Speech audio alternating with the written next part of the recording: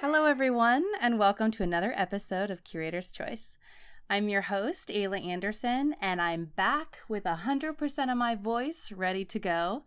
A huge thank you to the wonderful and, might I say, very handsome Dakota Sparks for filling in for me and doing an amazing job. I have a few things I wanted to share with you guys before we get started today. Firstly, my Patreon is finally live! What? So if you are interested in giving your support to this podcast, please visit patreon.com/curatorschoice. I have a couple of different, very affordable options on there. There's 2 support tiers. The historian tier for $2 a month, which will come with my undying love and early episode access. And the curator tier for $5, which will also, of course, come with my undying love, early episode access, and a monthly patron exclusive bonus episode. So your support will help me to continue creating what I personally think is amazing content. And if you're unable to do support through Patreon, please just continue listening. That's the best kind of support. And just share it if you can with your friends and family, and maybe they can join us all on this historic museum learning adventure. All right, so the dorky stuff is over. The next thing I want to share with you guys, I'm really, really excited about as well. So back in October, if you listen to it, I did publish a bonus episode with Todd at Appalachian Glass. So Todd messaged me the other day to tell me that apparently there was a couple from New York that was traveling to visit their daughter's home in North Carolina, and they listened to my podcast that morning of that episode and then decided to go check out Todd's glass shop. So somebody actually visited a place because of the episode. That's so cool. I'm really excited about it. Okay. I'm calming down. We're getting ready to roll. Today, we are speaking with Robert Hancock for the last of our installment of our 3-part series at the American Civil War Museum in Richmond, Virginia. As the Senior Curator and Director of Collections, Robert is going to tell us all about behind-the-scenes work that's done when planning an exhibit and how their presentation has kind of changed over time, preserving and telling the story of new acquisitions, and highlighting one of the very first artifacts in the museum's collection, Robert E. Lee's Colt revolver. As always, you can see pictures of this episode at curatorschoicepodcast.com, and don't forget to check it out on Facebook and Instagram. So how did you end up coming to this museum in the first place? Are you from Richmond? Well, I went to school here. I went to VCU as a museum studies student. So ended up doing an internship. At the old Museum of the Confederacy. Actually, I did 2 internships. The reason I did the second one is because they were installing what at that time was a groundbreaking exhibit, an NEH exhibit called Before Freedom Came, which dealt with the antebellum South, slave life, or African American life in the antebellum South. So I wanted to stick around while that exhibit was being done, both for the experience of doing an exhibit install, but also because this was a really important exhibit. It sounded really special. So stuck around for that and ended up just kind of worming my way in. Started working part-time. I was still in school at the time. So I started working part-time at a desk and giving tours through the White House, that sort of thing. And there just happened to be an opening come up in the collections department. And they all knew me already. I'd been working there for more than a year. Had just finished getting my degree, so I kind of just slipped into the department, working with the collection, and I've been here ever since, and that was 30 years ago. So what's your job title now? Senior Curator and Director of Collections. And I'm just out of my own personal curiosity, honestly, whenever you're doing, for like a day in the life of you working here, is it a lot of, let's be honest, every single person who works at a museum does like 5,000 different jobs. Yeah, but for the main part, for your collections, are you kind of doing restoration work, or are you doing a lot of cataloging? Do you guys create a lot of exhibits? Yes. Okay, all of that, yes. Obviously our primary job is the care of the collection. Mm-hmm. The stuff's been here starting back in the 1890s. The collection started in the 1890s. First started exhibiting it to the public in 1896. So stuff's been around for a while, and my responsibility is to make sure it is in better shape than when I found it when I came here 30 years ago. And so whoever takes over from me, whenever that is, doesn't have quite as much work to do, hopefully. So our primary job is the care and the cataloging and the research of the collection. Now, we don't get to do that every day because, like I say, we all wear a lot of hats around here. So other than that, yes, there are always, because of COVID, our exhibit schedule kind of got curtailed a bit. But yes, we try to get as much stuff on display as possible. The collection is not huge, but it is large. It's 15,000 odd artifacts and 150,000 manuscript items. So obviously we cannot put all this on exhibit all the time for everyone to see forever. First of all, from a preservation point of view, it's just bad.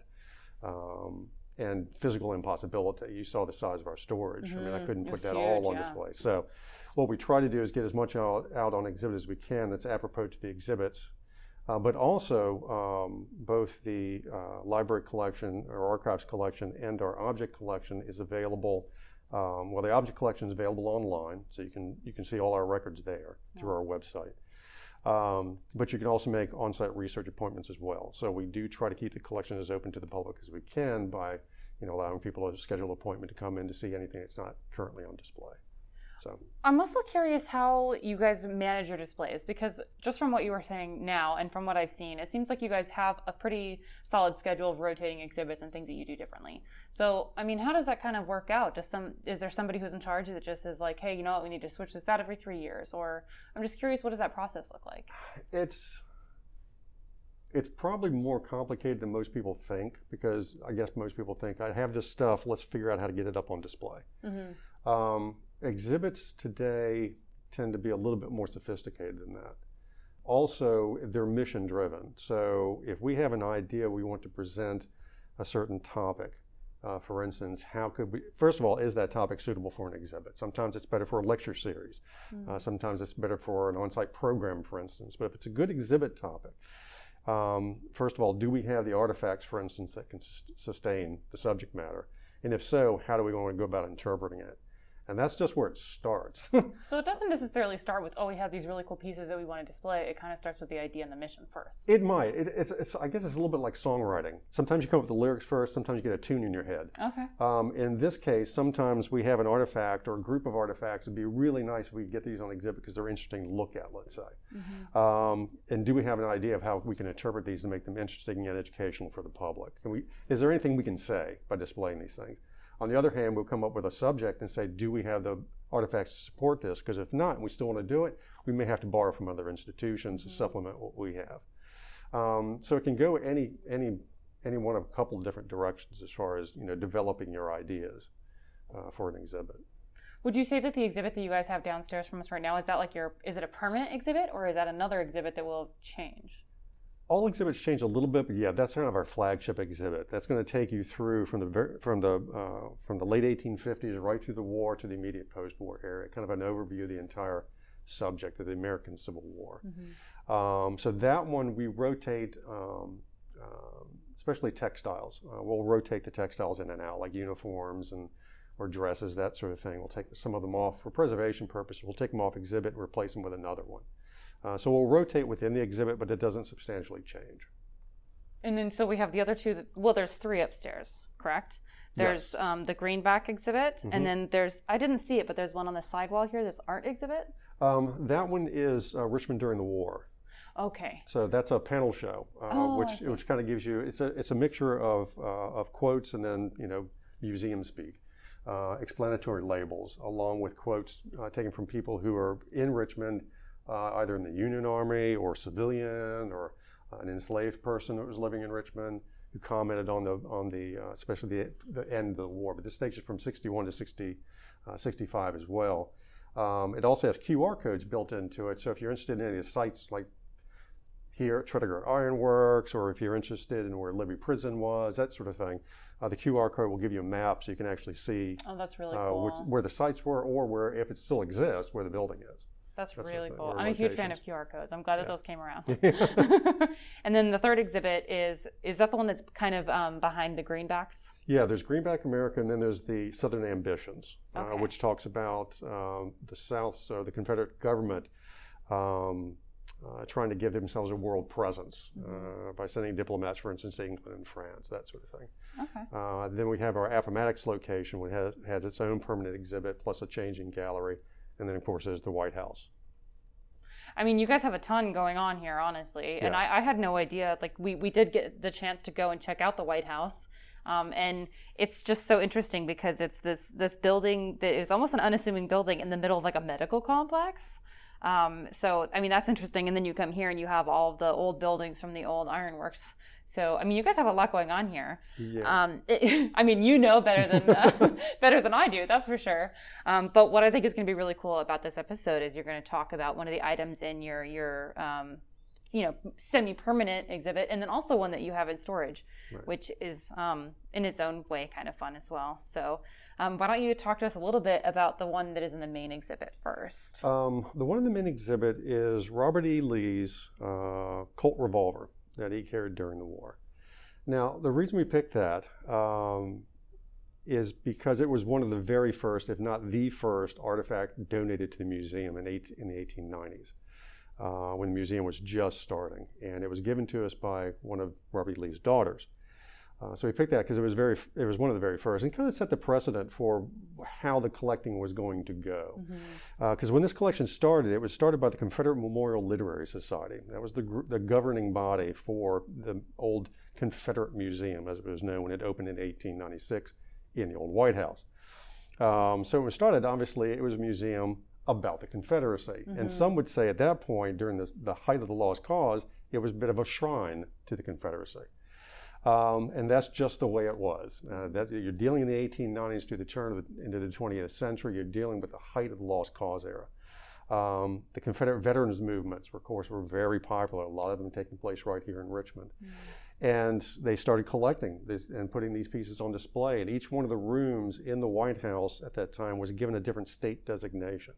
So what was the dining room, and is now interpreted as the dining room, because it's all been restored back to its wartime appearance, that was the Virginia room. And that's where Robert Lee's Colt pistol ended up, is in a case in the Virginia room, in the old dining room of the White House. So the years went on. In the 1970s, they decided to build a new museum right beside the White House on 12th and Clay Streets. And at that time, they decided to change the name from Confederate Museum to Museum of the Confederacy.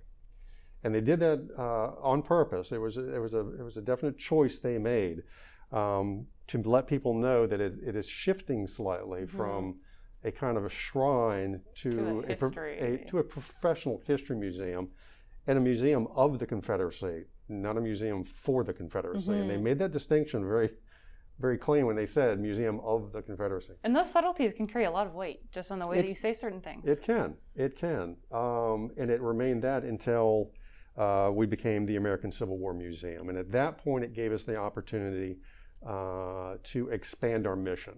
Because now it wasn't just the Confederate side we were dealing with. It was the entire conflict. Everything from the antebellum South, especially the South, through the war years, the immediate post-war years, when you're dealing with Reconstruction, and then the lost cause era, all the way up to the present day. Because you also deal with the legacies of the war, because we're still dealing with some of those legacies of the war as well. So I think, we have this pistol, which I have a few questions about. But everybody knows Robert E. Lee. That's not an uncommon name. But would you mind, for people who maybe aren't super familiar with everything about it, could you give us just like a general history of who Robert E. Lee was? Oh, goodness. Okay. And if not, you do not have to. No. I can. Let's keep this nice and short. West Point graduate. Eventually, at the time of the war, he was in the United States Army. He was a colonel. And at the beginning of the war, he decided that if Virginia seceded from the Union, he would have to follow his home state.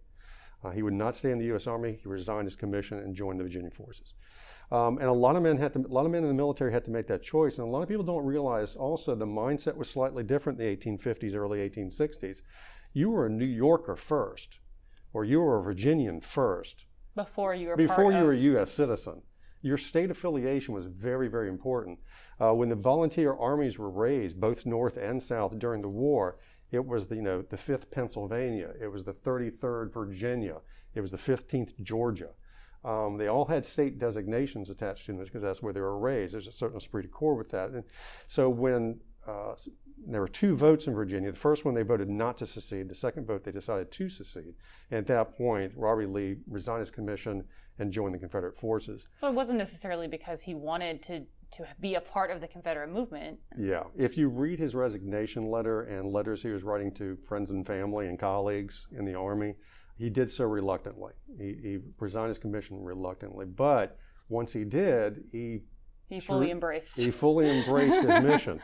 At the beginning of the war, he was an advisor to President Jefferson Davis. He didn't have a field command. We all know him as a field commander. Mm-hmm. He's the one that surrendered the Appomattox. Yes, unfortunately, that is like his main. That's what everybody knows him as. Exactly. I'm sure he's happy about that memory. But he didn't start that way. He started off as a military advisor to the President of the Confederacy.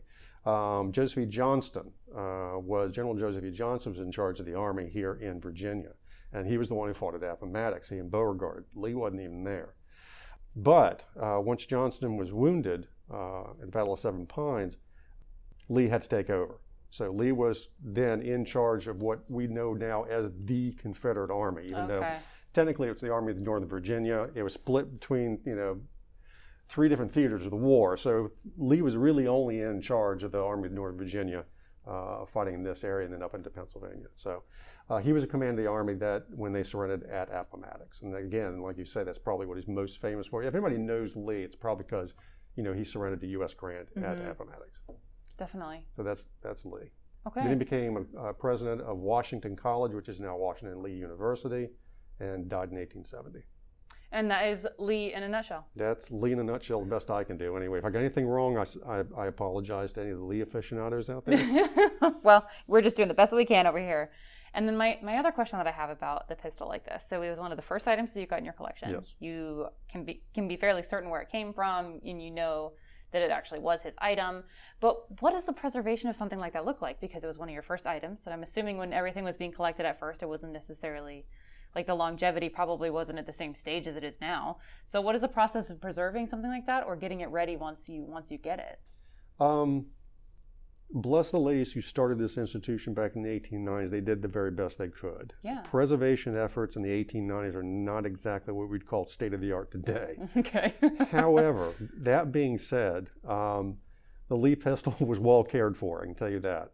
Luckily with something like a Colt revolver, unless you do something really silly, it's Is it pretty hardy? It's fairly hardy, yeah. Okay. You're pretty good. So it's occasionally lightly cleaned. That sort of thing. But the preservation efforts on something like a pistol is not that difficult. So it's nothing like having to restore a disintegrating painting. No. It's kind of something that's already hardy, but you just mostly clean it with a regular gun kit every once in a while. Yeah, more or less. Okay. Yeah. And was that General Lee's, was that his during that 4-year period of the war, or was that his pistol that he carried his whole life until he died? What was the significance of this pistol? Well, the significance of anything carried during the war is because it was carried during the war. And Fair enough. It doesn't make any difference if it was carried by Joe Smith from the 15th Pennsylvania or Robert E. Lee. It was carried during the war. It makes it more important than something else that wasn't carried during the war. That being said, it's Robert E. Lee. So you have one of the top names in the conflict, and we have the pistol that was given to us by his daughters. One of his sons also wrote about it as well, and I think it was correspondence after the war. I can't remember now, but anyway, one of his sons also wrote about Lee. Lee wasn't one that ran around brandishing a pistol, but most officers carried one anyway. They all carried a personal sidearm. So yes, it was the one he carried. Now, did he have it before the war? Probably. But it is the one he carried throughout the war. Was it an Army issue? No, officers were required to purchase their own kit, so he would have bought that himself. Oh, really? Yeah. I didn't know that. Yeah. That's interesting. Yeah. I did want to cut in here and share with you guys something I recently learned while visiting Arlington National Cemetery. Okay, so a quick little background about Lee and the Arlington House. So at the very top of the hill in the cemetery, the Arlington Cemetery, sits the Arlington House. It was constructed between 1808 and 1818, and technically it's like the nation's first memorial to George Washington. and was also the home of Lee right before Virginia's secession. So after Virginia seceded, Lee and his wife left the house. And if you go there, you can go inside the house, and they have a ton of paintings and different exhibits. And it was there that I read about Lee losing his United States citizenship, right? Which kind of makes sense, but I had never really thought about it before. So after everything ended, the war was over, there was still a lot of leftover feelings of this separation of a nation. Lee was very clear with his intentions, though, of trying to reunite the North and the South. He even stated in one famous quote, "It is the duty of every citizen in the present condition of the country to do all in his power to aid in the restoration of peace and harmony." So here's what I was surprised to learn. Lee, because of his allegiance to seceded Virginia and pulling away from the nation, he was stripped of his U.S. citizenship. He was by no means the only person to be stripped of that.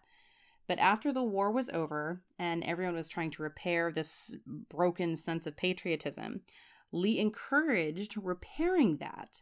And in 1865, he signed an amnesty oath asking to become a citizen of the United States. He kind of did so as like this active encouragement for Confederate soldiers to rejoin the United States. So unfortunately, his alliance was misplaced, and not because of the misplacement, but he was never given his full citizenship request upon his death. He died in 1870 of heart failure. So he had tried multiple times to become a citizen. It never worked out. And then his oath was lost. But then it was actually found about 100 years later in the National Archives. It was rediscovered. And if you would like to read more about Lee and his quest for citizenship, it's quite a story. I have also included a link to a great article from the National Archives in the show notes. So check that out. And I also have a picture of Lee's signed amnesty oath from 1865 on the website. But anyway, so though Lee died without his citizenship, on August 5th, 1975, at a ceremony at the Arlington House, President General Ford called Lee an example to succeeding generations and had his citizenship fully restored. So though he died not being a U.S. citizen, he is now a U.S. citizen. Okay, let's get back to Robert. And another question I have. So you were talking about when it was the museum was back at the Confederate White House, and they had like the Virginia room. So I'm assuming that was just every item that they had that was technically to do with Virginia, it went into that room. Right. And that's just I think that shows kind of an evolution of the way that things have moved. Is now instead of having something like everything is from this area, you have to completely create an entire story throughout your exhibit of all of the different artifacts and items. Yeah, the exhibits tend to be more thematic than, let's say, geographical. Mm-hmm, mm-hmm. It made sense at the time when they were forming the museum. They had a regent system. So you have a lady in Richmond, for instance, who lived here, who was responsible for taking care of everything in the Virginia room. And you had a lady who was responsible for taking care of everything in the Georgia room.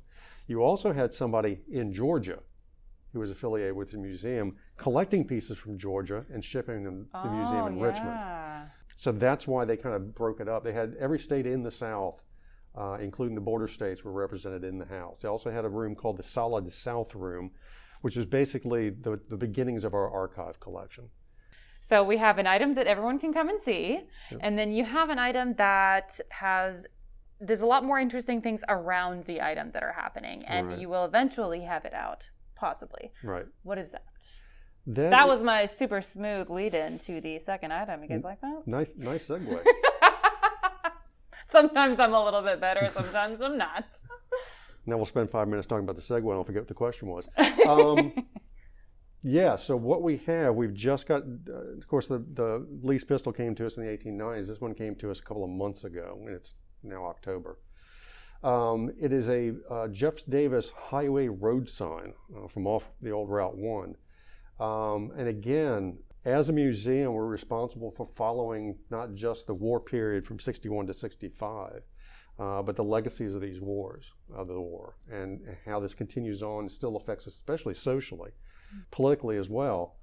And it's still happening because right now, of course, there's much debate, especially, for instance, in schools, changing school names that are named after Confederate figures, especially Confederate military figures.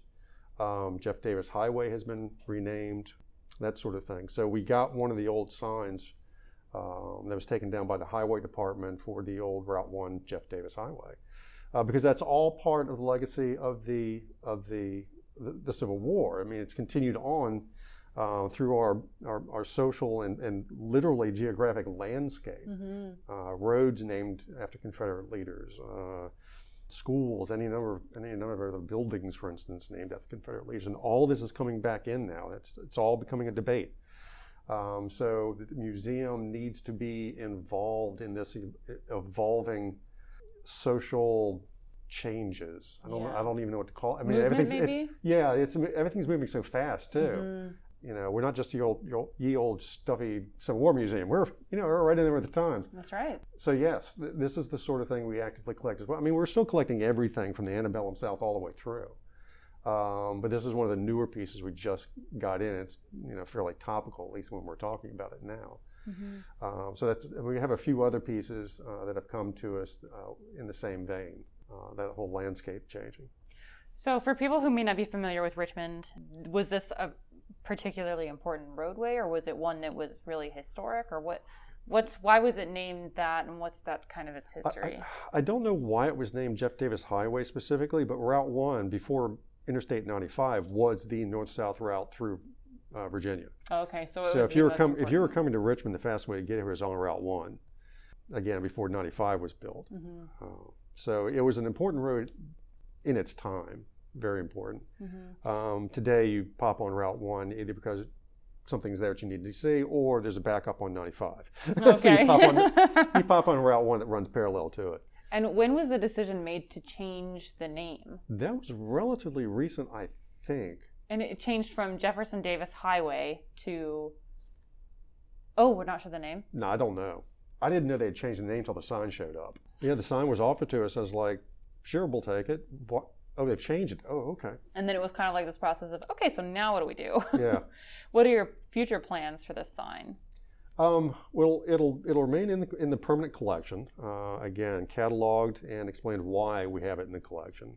The fact that the name was changed. So, future generations from now, will kind of get an idea of what was going on in the 2020s, way back in that day. Great grandpa. Yeah. Now, if we developed could go on online, well, it'll end up on the online catalog regardless. It'll eventually end up there. But if we do an online exhibit, for instance, talking about this whole subject, or if we do an exhibit about it, then it'll probably end up coming back out again for general view. And it's really interesting to think of something that was just taken down a few months ago that all of a sudden, it's in a museum. Yep. And, museums are not static, old, or boring. They are up with the times. It's one of the things I've been fighting against and fighting for. That's our mantra. That's right. So you're mentioning when we were walking through the storage area that you had an online exhibit that was of the different, was it the statue locations? It's if you type into Google or your preferred search engine on Monument Avenue. So if you type in on Monument Avenue, you'll get to the online exhibit, which traces the history of Monument Avenue in Richmond. And for those who aren't familiar with Monument Avenue in Richmond, it was basically the Confederate way.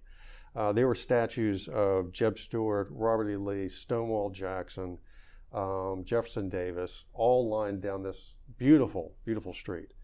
Which at the time, when the first monument went up, was basically the boondocks of Richmond. It was not even suburbs at that point, but a huge neighborhood and wealthy neighborhood sprang up around these monuments all the way down. These monuments have been around since the late 19th century.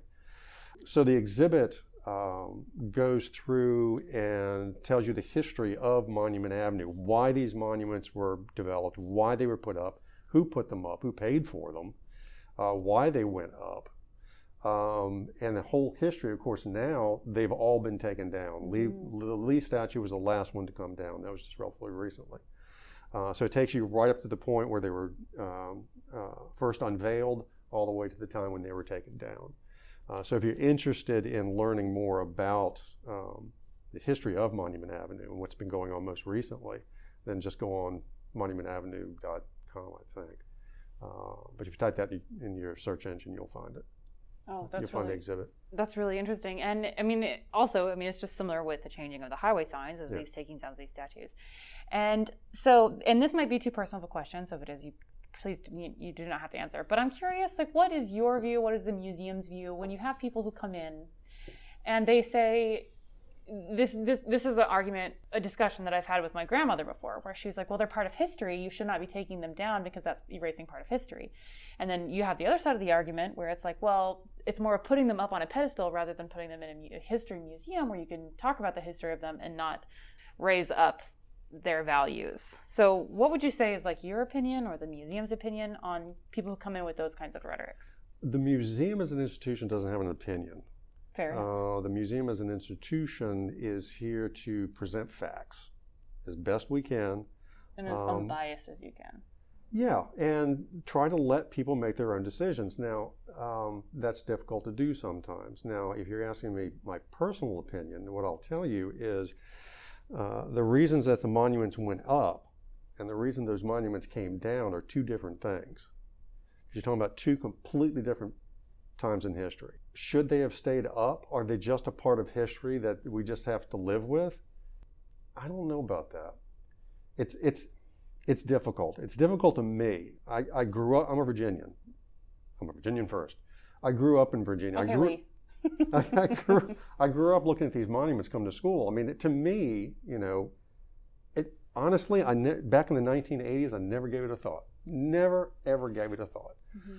Now, I'll look at any monument. I don't care who it is, but especially a Confederate monument, I will look at it differently now than I did 30 years ago, 40 years ago. Because I've changed. Society has changed. Our outlook on these things is all evolved. This is the way society works anyway. I mean, you look at the turmoil in the 1960s. You have periods like this where you're, at least in the United States, you got to shake yourself up a little bit every now and again. And it's going to happen, whether you like it or not. I can sit here and say, well, no, you should have just left them up there. Being an historian, being a curator, I could look at as an object and say, look, this thing was put up in the 1880s or 1890s or whenever it was put up, and it's an historical monument. It's a piece of history. It needs to be protected. But it has a social value as well. You can't put up something called a monument and not expect it to have some social ramifications for those who are looking at it. People have monumental feelings about it. They do. They can. So it's not just an object anymore. It is a result of. It was put up for a reason. It's not just a pretty painting that someone did of a landscape with some hairy cows standing in water. Okay? This was. If you looked at the Robert E. Lee statue, it was truly monumental. It was huge. Why is the question? Go to the website and look. Why was the Robert E. Lee statue put up in the first place? Mm-hmm. And now that it's coming down, ask yourself, is there a good rational reason for it to take it down? And I think most people, if they think about it hard enough, will say, yeah, there is a rational reason for taking it down.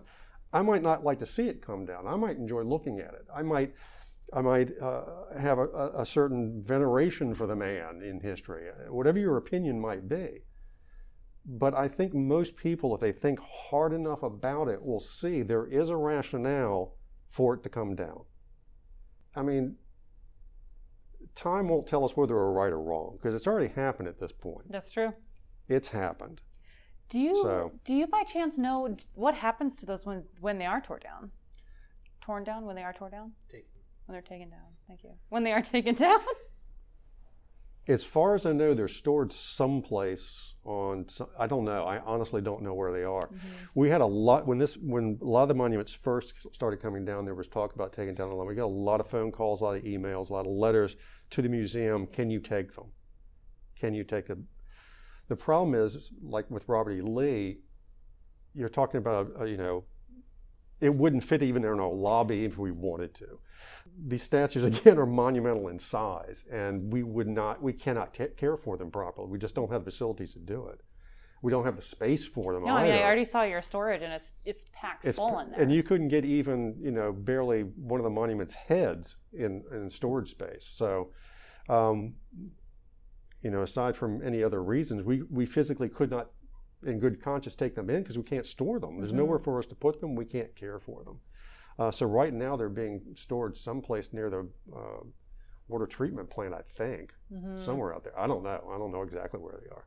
And it seems to be the case in a lot of situations where people, if you have an artifact that you would love to take in or that is in any way important, but you just can't because it's so expensive, you don't have the space. I mean, there's so much more that goes into a museum getting items rather than just having it given to you. I mean, there's a whole back piece that a lot of people don't get to see about those kind of situations. I mean, since we started in the 1890s, we've been collecting a long time. We're still collecting. I've got 4 or 5 new donations in storage. I'm in the process of processing, cataloging, and that sort of thing. So we're still actively collecting, but we do have to be pretty choosy about what we take in. Now, if it has anything to do with the subject that we deal with, our mission, and our collecting policy, we will take it if we all possibly can. We will take it in, simply because that's our mission is to preserve these pieces for future generations. So we take as much as we can. Now, with the monuments, it's just physically we can't. We just couldn't do it. Yeah, definitely. Well, and it's also really, really cool that you guys take the enormous amount of extra effort and you have so many of your things available online as well. Right. So anyone who may not be able to actually come to Richmond in the near future, you can see a lot of things on your online exhibit. Yeah, if you go either through our online exhibits or if you go through our website, you can actually search the collection. Perfect. So in the object collection, now granted, it's run by the database we use, so it's not terribly user-friendly sometimes. You have to be careful what you type in. You'll get like 5 billion hits and you'll never find the one you're looking for. So if anybody out there has any problems with our database online, just give me an email and I'll walk you through it. But you can do a search by object type, for instance, if you're looking, how many pair of gloves do we have, or bonnets, or pistols. You can type that into the search engine and see what we have, and it'll pull up all of our database records. So where possible, there's a photograph, there's a description of the piece, who owned it, any provenance of the piece that we know, anecdotal histories that came with it, that sort of thing. So you can search our object collection. Right now, under a licensing agreement with the Virginia Museum of History and Culture, our archives, rare book, and map collection are currently located at the VMHC up on the Arthur Ashe Boulevard. They are recataloging and digitizing our collection basically for us. So if you're doing research, for instance, in Richmond on this period, it's kind of one-stop shopping because the VMHC has a phenomenal library collection. And we have a very, very good, especially Confederate manuscript collection. So they're all housed in the same building now. So if you're interested in doing any research with our manuscript collection, you can contact the VMHC directly and do it there. That's awesome. Well, thank you so much for being on my podcast and sharing with us some of your items and some of your knowledge, especially behind the doors knowledge. So that was really, really fun. Thank you. No, it was my pleasure.